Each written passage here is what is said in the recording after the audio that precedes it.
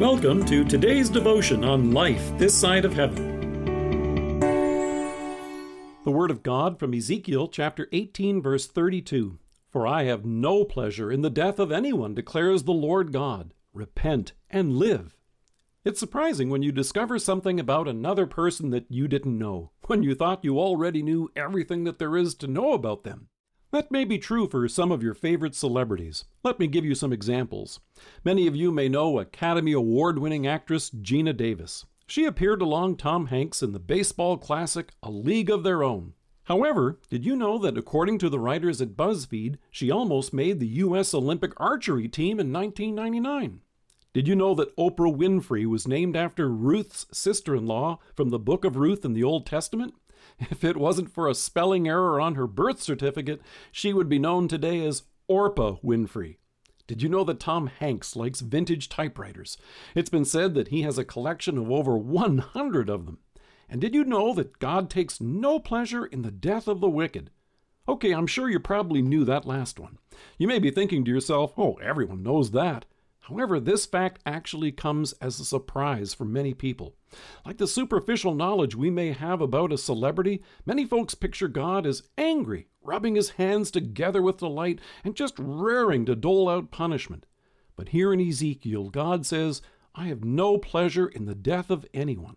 In fact, it's a theme that's repeated throughout Ezekiel. So why would folks think of God in any other way? We know our sins, and our conscience accuses us. David knew this.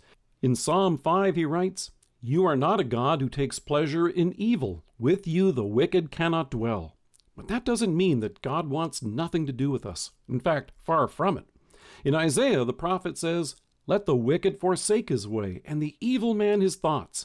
Let him turn to the Lord, and he will have mercy on him, and to our God, for he will freely pardon. That's God's will and desire for every single one of us. So here, and again a few chapters later, God says, I take no pleasure in the death of the wicked, but rather that they turn from their ways and live. This is God's desire for every single person. The Holy Spirit earnestly wants to convert all people and bring them to salvation through the gospel. If it was God's yearning to simply bring death to the wicked, he could have done it a long time ago. But in 2 Peter we hear, The Lord is patient with you, not wanting anyone to perish, but everyone to come to repentance. Repentance is turning away from sin and turning toward God in faith. Think of a car and its occupant driving toward a cliff and picking up speed. Today, whenever there's torrential rain, weather forecasters remind us of the danger of flash flooding, and they warn drivers with a now very familiar phrase, turn around, don't drown. Likewise, the call to repentance is to turn and live. We have the assurance of the forgiveness of all of our sins and wickedness. Jesus has faced the peril of our sins head on and died in our place on the cross to save us. And in his resurrection, you and I have eternal life. So it sure makes sense that you and I would rejoice. David goes on to say in Psalm 5, Let all who take refuge in you be glad. Let them ever sing for joy. But you can also be sure that God himself delights in your eternal rescue. And he delights when you and I share his word of warning and rescue with others. Does God truly want this for everyone?